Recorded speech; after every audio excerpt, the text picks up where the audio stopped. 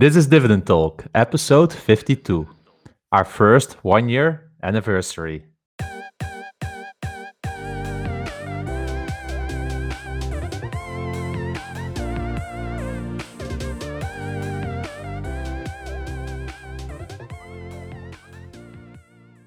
Yo, yo, yo! Welcome back to another Dividend Talk show. This is episode 52, and it means our first anniversary. I'm your co-host European DGI, and today I'm joined with Engineer My Freedom, but not him alone, also some of our most favorite loyal listeners. So let's get ready. This is a special episode, so let's jump straight in. See you on the inside.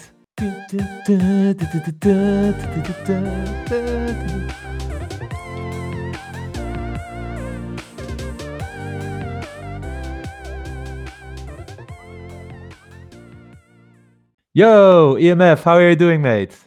Oh, I'm good. It's good to have you back. It was you were on vacation last week. How was that? Well, really good. And it was actually really awkward to listen to the Dividend Talk show, but I think Phil did an awesome job last week. And I learned something about the wheel strategy. So I was looking for some stocks this week to see where I could apply it. But I need to get back to him for some stock recommendations, actually, because I would love to try it, but everything feels so expensive at the moment. Yeah, Phil did an awesome job standing in. He's here tonight along with a whole host of our Dividend Day crew. I'm so excited about this show, our first year anniversary. We're live, which is kind of nerve-wracking. We've got so many people looking at us right now, smiling, so hopefully they can understand me and everything is going okay. But I mean, thank you all for showing up. I never would have thought this would have happened, 52 shows ago. So this is going to be a good one. Super. So, and because this is a special show, we also have a special agenda. We'll not give up everything at the start because we want people to stick on to the show and listen till the end. So, and there's only good stuff coming on later, guys. So, our ladies. So, please hang on. But we'll start with one of our listeners, Richard, because he wanted to do the rapid fire questions on us. So, I'm really curious to what he brings up. Hey, Richard, how are you doing? Hi guys, yeah, I'm good. Thank you for having us on the show, and everybody else is here as well. It's good to see and hear and speak to everybody, and it's an honor to be on the show. So, tell us, who will be your first victim then for today? Well, I thought I could ask one question, and both of you could give your answer. Maybe you could go first, EMF. Okay. You've done this to many guests, so you should know how it goes. Yes, and I'm slightly nervous, so now I know how they feel. Netflix or Disney Plus? Netflix. High dividend yield or high dividend growth? High dividend growth. On the beach or by the pool? In Ireland, by the pool. Tech or consumer staples? Tech. And who is going to win the Euros? Oh, I have France in my buster, but I hope England win. Correct answer. Yes. European DGI, do you want to do the same questions? Yeah, sure. Netflix or Disney Plus? Disney Plus. High dividend yield or high dividend growth rate? High dividend growth. On the beach or by the pool? On the beach. Tech or consumer staples? Consumer staples. And who is going to win the Euros? Netherlands. You have to say that. Have to. I come on. There's, they have Frenkie de Jong. They have. For the rest, there's not much there, but he will do it all alone. So, yeah. He plays at Barcelona, so I hope there's some goodwill from the Spanish folks as well.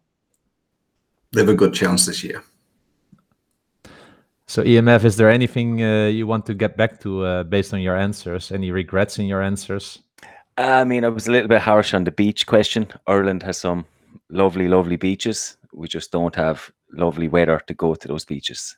So if the sun was shining, I'd say beach all day long. But when it's cold and raining, I prefer to be heated in by a pool. Nice one. Cool. Thanks a million for those questions. I was actually nervous about them. I didn't know what you were going to ask, but they were nice and easy and eased our way into it. So thanks a million for that, Richard. No problem. Nothing too taxing. Thanks, guys. So what we might do is chat EDGI a little bit about our top 3 memories, and then we'll get on to the guys here and we'll get them to ask us some questions. So do you want to go first with one of your favorite memories over the last year? Well, there are quite a lot, I must say. But of course, the first show, right? I remember doing the first show where we were just wondering, like, is anybody actually going to listen here? Suddenly we put it on Twitter and Phil started responding and felt like, hey, we had a listener. So that was really, really cool. And I could indeed not imagine that we would be now 52 shows further. But other than that, I really enjoyed the show, episode number 12 with Investment Talk, because that was for me really a masterclass. We're often talking about our experience and sharing it, but in this case, I was just making notes all the time with how he was talking about how to value growth stocks and all these kinds of things. So I really enjoyed that one from a learning perspective. But then also what I really liked was when we did Munich RE, the stock analysis, because it was the first time I think we did a stock analysis. We both were not really familiar with insurance companies. So I remember how we were doing our homework, comparing our notes. So I really felt like we were really a good team there, which was really nice to experience.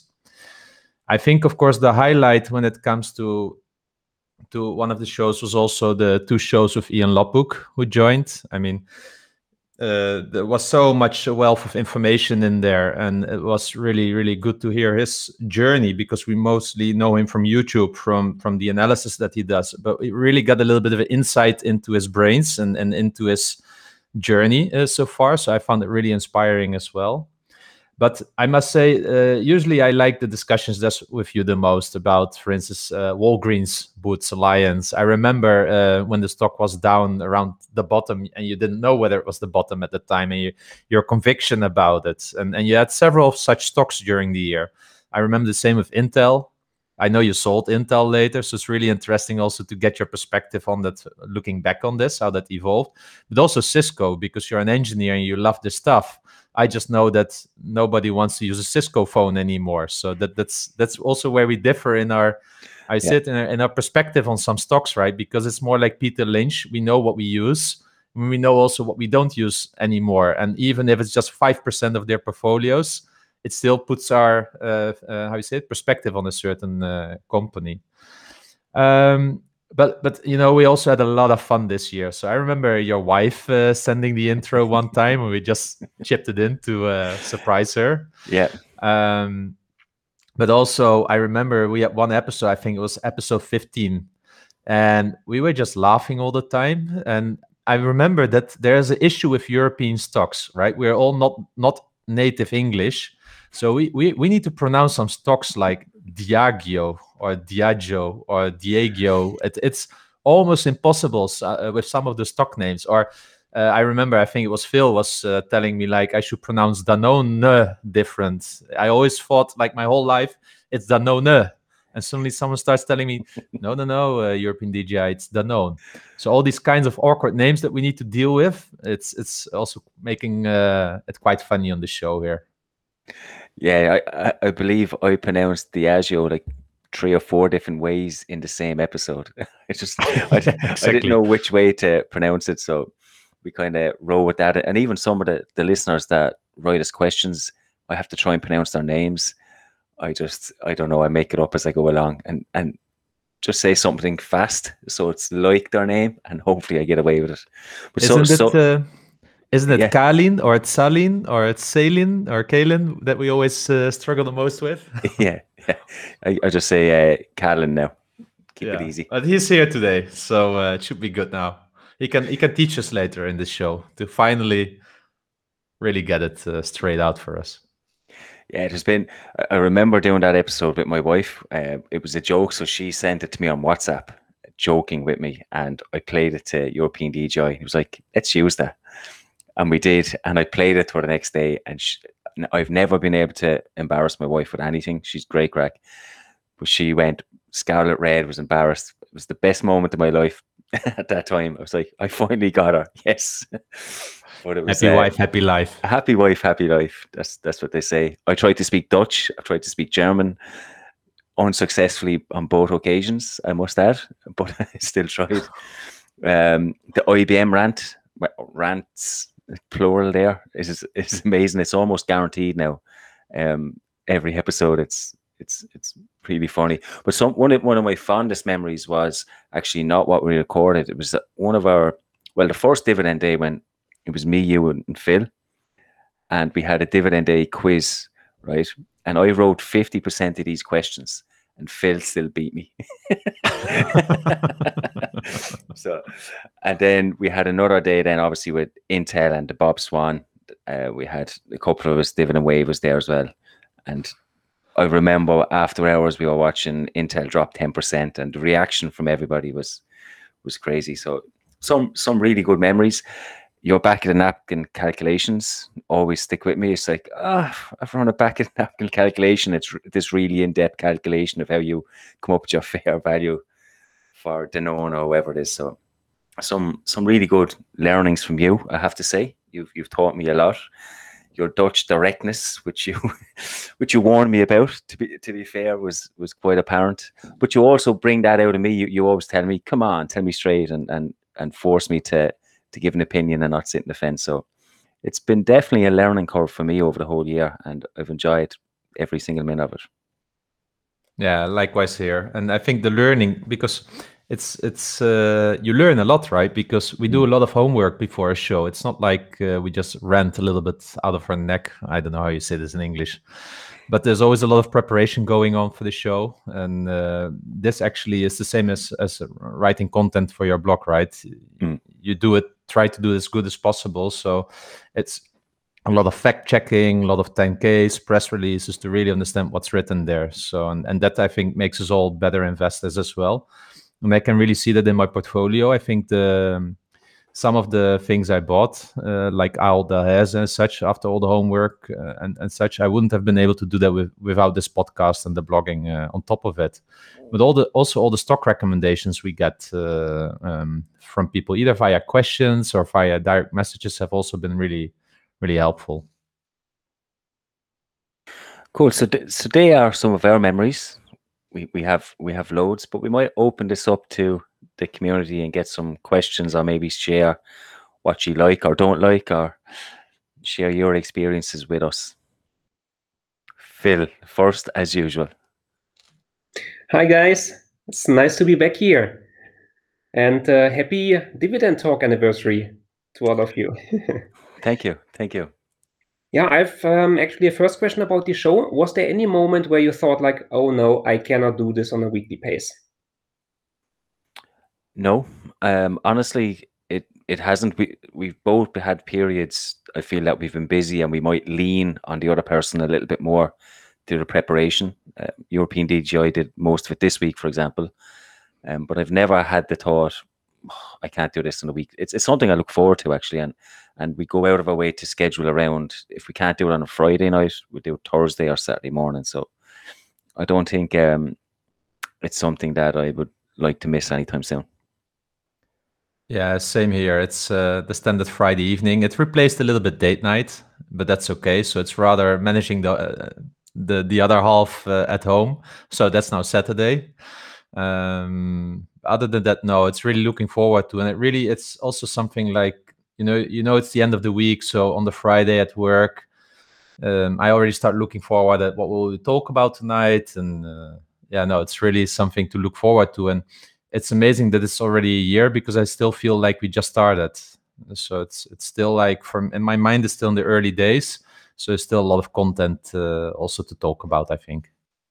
Thanks, Phil. Nice question. Who would like to be next? Kaylin, you're up. Hello, guys. So this Tuesday, there were inflation rates in the US showing, and they showed average results pleasing the market. If they weren't so pleasing and there were dips in the market, what would you have bought, both of you, and why? I would definitely look into my top 10 stocks in my tier one in my portfolio. So I've got classified tier one to tier two. Probably I would like to go further on onto Ahold. I would like to build out the position fully because I think with the current yield already, it gives me a nice reinvestment opportunity. So I would definitely double down on Ahold. I think on half position at the moment, so I still have a long way to go. And I'm afraid that Ahold at a certain moment will fly away from me around, let's say, the 22 euro. It's now around, what is it, 24 and a half. So I don't think I will get a lot of opportunities to still buy at that price. So I would definitely double down on Ahold because companies like Microsoft and Apple, they really, really need to either start hiking their dividend in larger amounts, or there needs to be really a deep crisis for me to start really doubling down on those. Yeah, I would have likened to add to probably Johnson & Johnson, which is one of my top companies, but I'm I have not enough of them at the moment. So I'm hoping for a large dip on them, and maybe 3M as well. Two companies that I feel like I need more shares of. I was expecting actually worse results from US inflation. I was expecting a little bit of a dip, but the market seemed to disagree with me as usual and went the other way. Nice question. I think we have Tiago here. Hi, Tiago. Welcome today. Hello, everyone. The question that I have is about home country bias. So you're European. Well, we all are here, I think. And we live and work in Europe and are exposed to the European economy in that way.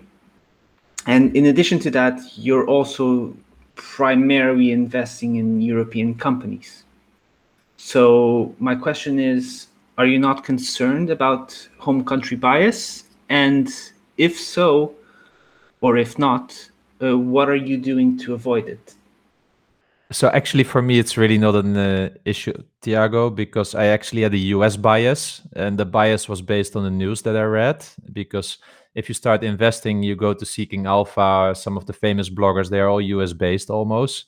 So my initial portfolio in the early days was almost 100% US. So actually, I started to move away from that towards European based to have more diversification also geographically. And actually, I put a tweet this week on there about US versus Europe. And you can say that the stock market in Europe, the Eurostoxx 600, hardly moved or moved nothing over 20 years. Yeah, from 1,000, if you invested 1,000, would have been 1,050 now over 20 years, while the US more than doubled. So I think it's really important to just think about general geographic diversification. And if you think about home country, and I would assume Poland is my home now. I've got nothing from Poland, but I do have some bias towards the Netherlands, probably with familiarity with, as an example, Albert Heijn from Ahold and such. So there are some, but it's really a small part of my portfolio. But if I look at other investors around me that I also know from the past, and maybe not dividend investors, yes, there's a lot of home bias. Because of the news they read, the communities they are in. So I think it is something that is real for many people, but I would encourage everyone to look a little bit over the fence and look at what great stuff is all out there in the world. Yeah, I would feel that home bias is more prominent in US investors. They don't seem to stretch too far outside of the US, and rightly so, because we all know that they've outperformed Europe. European investors, the ones that I know, most of us do have some sort of positions in the US. And of course, that's because of what we read, and every book that you buy is US based, but also the dividend policy. Let's be fair, in Europe, it goes by percentages, maybe 20 to 40% of free cash flow, etc., which creates volatility in bad markets. Whereas in the US, there's some companies that are almost forced to pay dividends. I mean, they want to keep this dividend aristocrat status and so on. So I don't feel like I have a home bias. My portfolio is 50-50 split. I had to force myself to pick more European companies. But I genuinely feel that it's more of a problem in US investors than European investors. How do you look at it yourself, Thiago? Personally, I prefer investing in US companies because I feel that my income is already primarily coming from Europe. And so it doesn't make much sense for me to put as many eggs into the same basket. And additionally, the broker fees, taxes, all of that. If I were to invest in Europe, it would be significantly more expensive. There would be more overhead there. So it's adding negative to negative. It's not a good thing, I would say. So in terms of individual stocks, I stick to the US because that's a fairly decent market. I have enough information for it. I'm familiar with the companies. And although I have considered investing in individual European stocks, I do need to discount that home bias and the additional costs that come with investing in European companies. Yeah, I think this is in general what you're mentioning. Few points that many investors shy away from when investing in Europe. So one is the tax rate, as an example. My philosophy has always been to look at the how you say it, the dividend after tax rate. And I think if you compare US and Europe, I think there's already a lot of how you say it, stock price pressure on European stocks because of these kinds of things. Hence, for me, it makes it sometimes actually really nice to pick some European stocks because the yields tend to be a little bit better, or they are, let's say, there's maybe less volatility or not so popular in the investment world. So it also gives us a little bit of an edge, but definitely the management overhead, reclaiming taxes and such makes it really, really hard at times. And it's something you need to be willing to do. Otherwise, investing in the US is just much more easier from out of Europe, let's say. Good. Thank you, Thiago. Cool. Alan has typed in a question for us, and he is only down to 103 companies, including preferred stocks. What is our max? 103 companies. That's crazy. I don't know. That's like an ETF fund, isn't it? It's. I don't know how you find the time to manage each of them. I think I'm down to 23 or 24 companies. Yeah, I think I have something like 32, but I given myself the space to up to 40.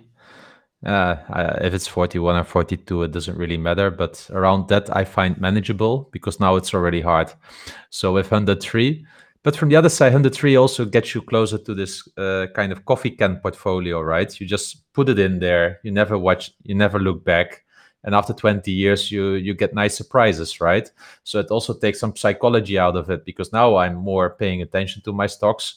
I might quicker sell something on bad news, although I consider myself a buy and hold investor.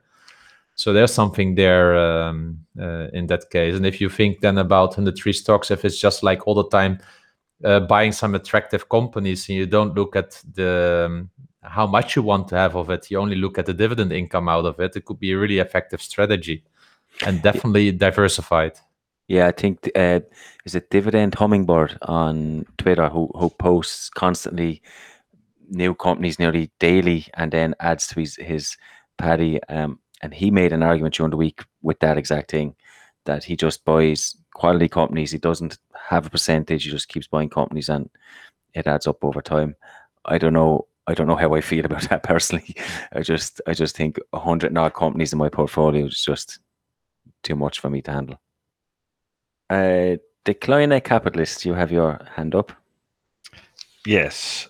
I saw the question from Richard about the choosing between dividend growth and dividend yield. You both answered that you prefer dividend growth. But looking into your portfolios, I managed to see you have a lot of high yield stocks, or medium yield, medium growth, or fully grow stocks.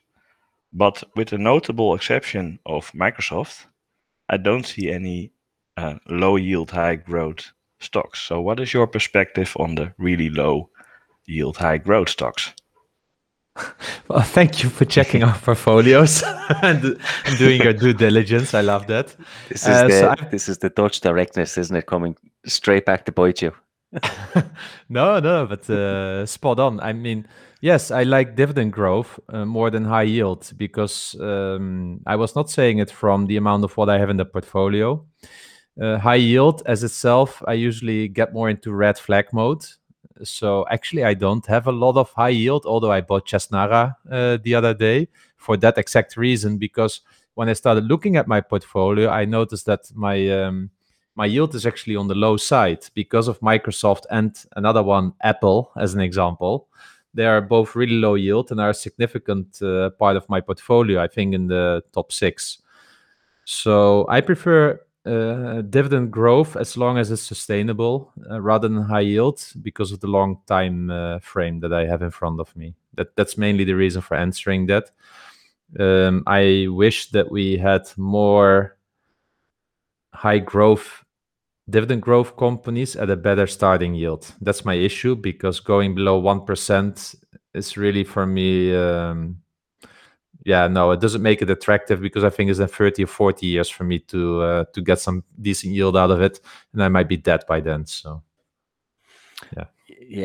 From my point of view, when you look at my strategy, it's to buy companies every single month. Okay, so you put in the same amount of money, and I'm looking to buy companies that are attractively valued. Sometimes these high growth companies that I would like are not attractively valued at the time, which probably leads me down to higher yield companies in that moment. But my long-term goal would be to have more high growth. I would love to own a company like Stryker, for example, that have a low starting yield but high growth. But I just can't justify paying 20, 30 times earnings for a company like that. Yeah. And when it comes to Google or Alibaba in my portfolio, it's really simple. I've dedicated 10% of my portfolio to what I call mad money. So that's my form of mad money. Yeah, for others it's investing in Virgin Galactic or something like that. For me, it's in Google or Alibaba, because I believe that some of those companies will become dividend payers in the future. And like Facebook as well, by the way. I think Facebook will be the first because they're going towards that maturity.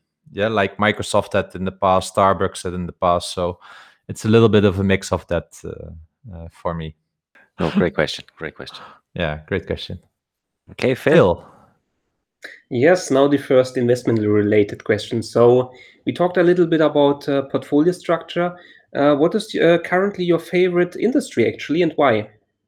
Okay, mine is insurance at the moment. I think insurance industry is one of those undervalued industries at the moment still. So I've been adding a lot of them at the moment. So I also did a post this week where I actually mentioned that I'm putting more allocation towards it. So yeah, lots of value out there. If I look at what I've been buying over the last couple of months, it would be consumer staples. It just seems to be where I'm seeing the most value and what I've been adding to. Companies like Walgreens, I've Glanbia, Ahold, Unilever, Danone. They've been companies I've been picking up over the last few months. Now that you say that, I had to tell you this, EMF. Yesterday, when I was driving through Germany, I saw a truck from Smurfit Kappa. Oh, yes. I forgot what they are selling, but I was so impressed that I saw this truck that I wanted to let you know that. They are a packaging company. Okay, so they were shipping something then. Shipping something across. I know they have a bit of a global reach, so I'm not surprised that you see them in France or Germany. Any other questions? Rafa. Hi guys, I wanted to congratulate you for this great show that you are running and that is turning 1 year old now. I don't remember in which episode I started joining, but yeah, I definitely look back and I hear most of them since the beginning. I wanna say that you're a great inspiration for the community and sharing information about the European dividend companies, because we already talked about today about how the portfolio linked to the US dollar base because of the stability and so on. So I think I remember still when I discovered the Noble 30 index, I was like, what on the hell, this guy? Such a great idea that he has created. I thought that he had like an ETF or something, and then I read it in details and not. But I think it's a great resource and information on your websites. Both of them are definitely a go-to place when I'm researching. I wanted to say that, and I have a more of a personal question for you guys. I wanted to know, I was curious, how do you both met each other and started this podcast? Because I think you mentioned already how you research and lean on each other, and I think you do a great team. So that was my question, more on the personal note side. Yeah, we met on Twitter, believe it or not. It was just tweeting back and forwards. I think European DJI said, do you want to jump on a call? I think it was maybe a Friday afternoon. I thought, what the heck? Might as well. It might take 20 minutes, might take half an hour. It must have been about 2.5 hours. We just kept going and going and going. And we kind of had a brainwave then. We're kind of passionate about European stocks. We were able to chat about it. Certainly there must be others out there like us. Will we try it out and see? We're both pretty nervous. I remember that pilot episode that we did. We were stopping every 2 seconds, but that's where it came from. It just came from Twitter, really, and then one conversation that we had. And then European DJI said, let's try and make a podcast. And away we went. That's a great story. Thank you, guys. We're reading some of the comments that are coming in here. Who swiped right first? European DJI did. I'm not going to lie.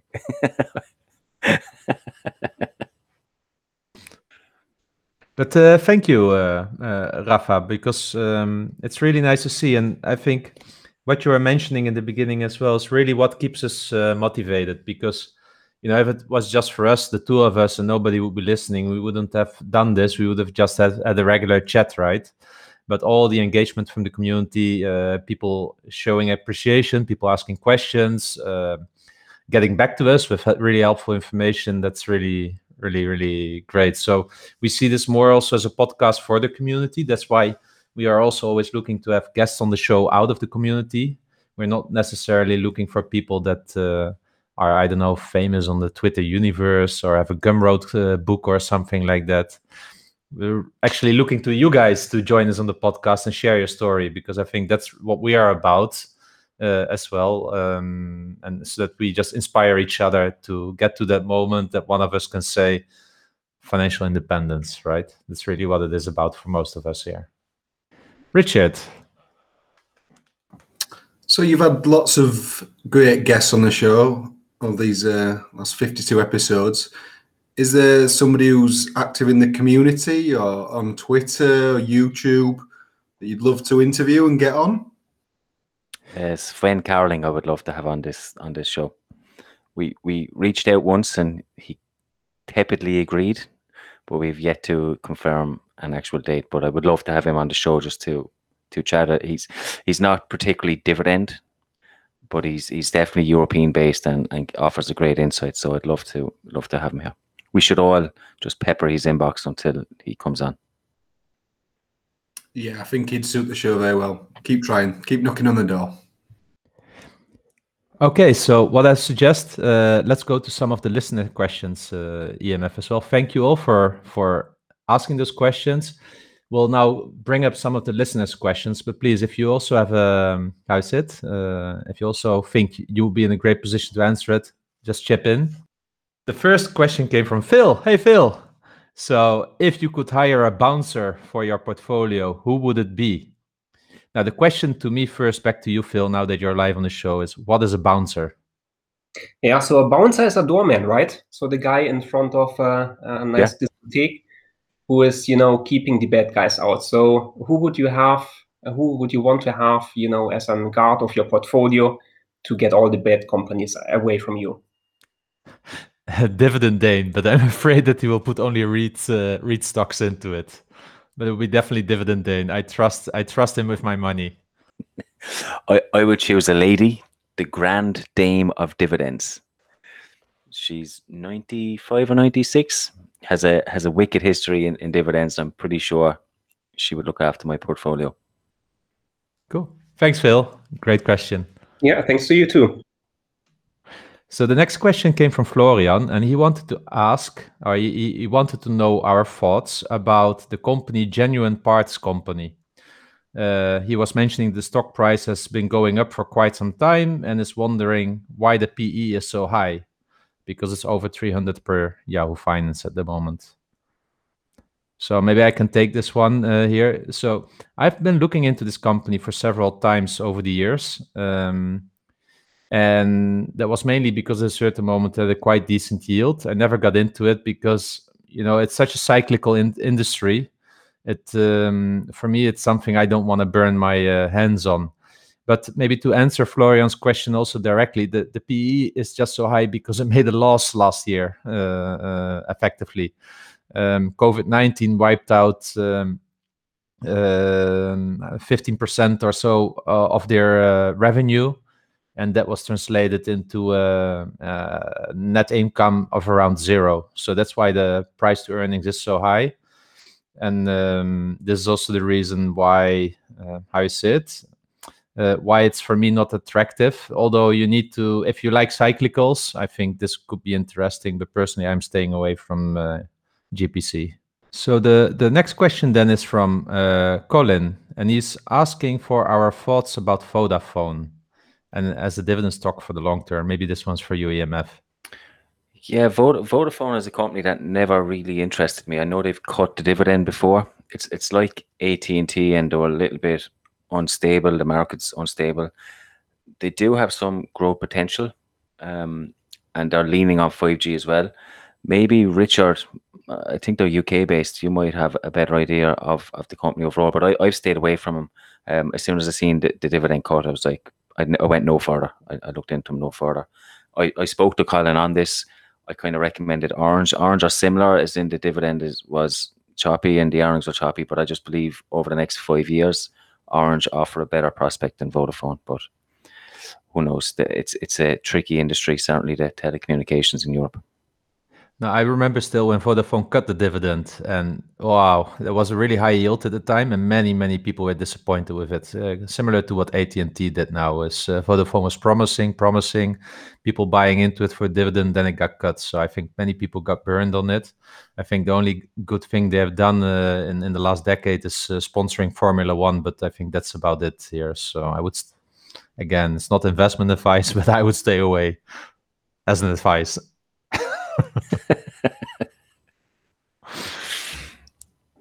Good. Okay. Then we have Piotr, one of our loyal listeners as well. And he's asking, what are our plans for a second year of podcasting? Continuation with the current formula, or are we expecting some changes? I mean, we are open to listening to the community and whatever. If there's changes that need to happen, they will happen. I remember, was it Dividend Dane or someone with the stock pick? I remember we were picking Danone for the first 2 weeks. And he wrote to us and said, "What's the point in that? It's pointless." and he was right. So we made a rule not to pick the same company in continuation and little things like that. But we're always open to suggestions. And I mean, it's for the community. So whatever you feel is best, we will try our best to achieve. And then we have the last listener question. It's from Let's Compound. And he is asking what to do if after a first position, the stock price goes up strongly and you are unable to complete the full position. Sell, do nothing, or average up? I would like to say average up, but we know that's hard to do. I would not sell. First of all, selling is not an option. I would try and average up depending on the price point. Yeah, so what helps me, I've been fighting with this. This was one of my learning points for 2021, how to average up. I've been doing it. So I bought some 3M at a higher price earlier this year, around 170.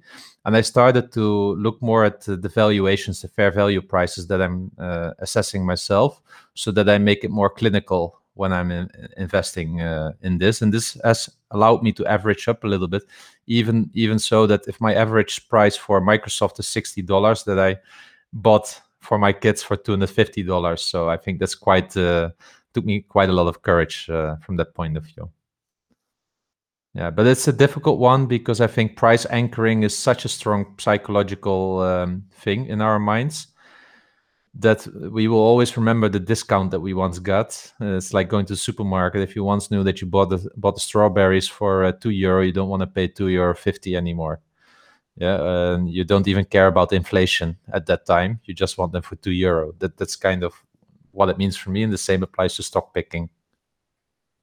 Cool. Kaylin has got another question for us, and one for you in particular is, why did you adjust your exposure to the energy sector? Why? I think I had a bias towards the energy sector, a positive bias, because I've been working a bit in the energy sector in the past. So what made me at a certain moment change is that I think we have seen peak oil now, from that point of view. And the facts are for me simple like that. We will still need oil for many, many decades to come.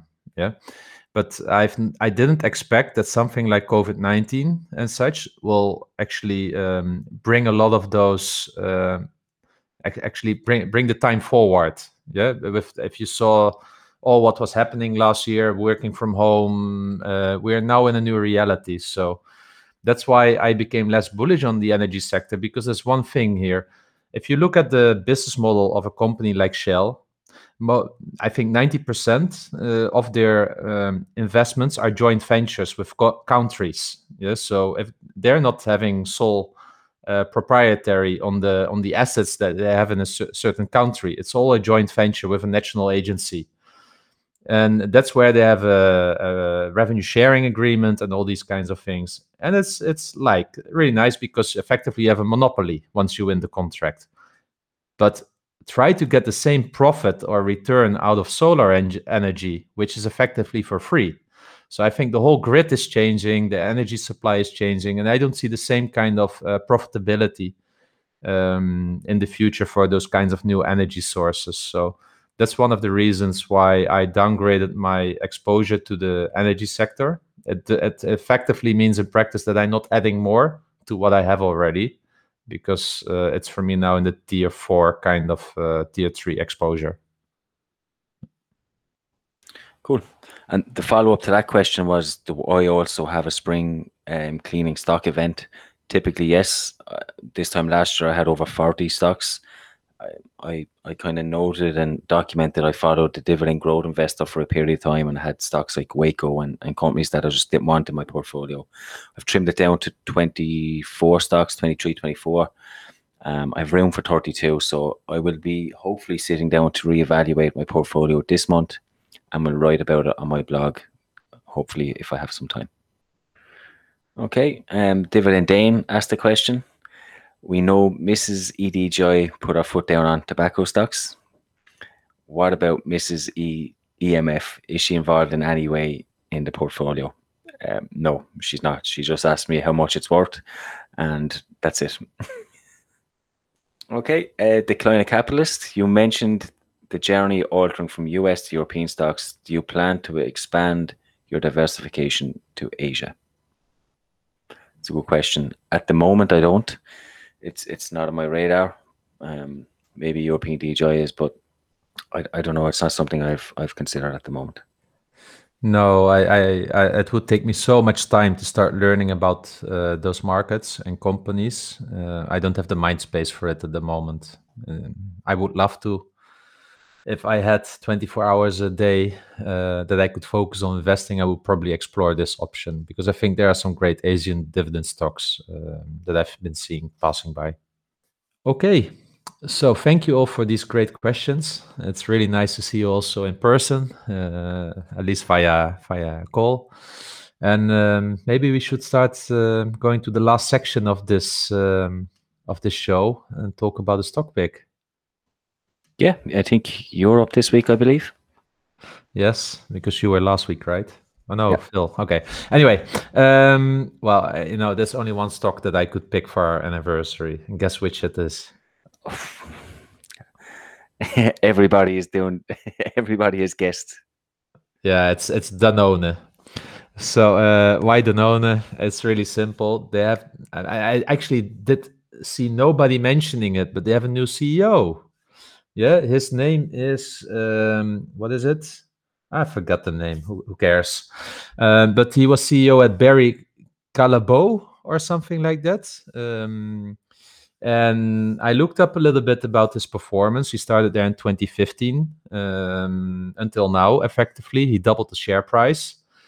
So that was already a good sign, and he grew the company quite nicely. And he has a French name, so it probably fits well in the Danone culture as well.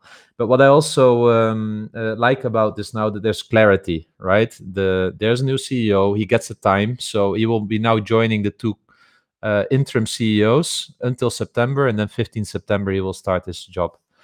Now, why am I picking Danone here, besides the CEO as well, is I think what I've seen around me is that the economies are reopening in Europe. Tourists are going to travel again. People are talking about going on vacation. And we all know that one of the things with Danone that was really an issue was the water business being down due to restaurant closures. Well, restaurants are open now in many countries in Europe, at least the outsides of the restaurant. But I was in Germany last week, and you can actually go also inside as long as you do a quick test in front of it, which you do in a few minutes, and you can have dinner inside. So I see this as reopening, and I think the stock price hasn't really massively recovered yet since the COVID-19 impact.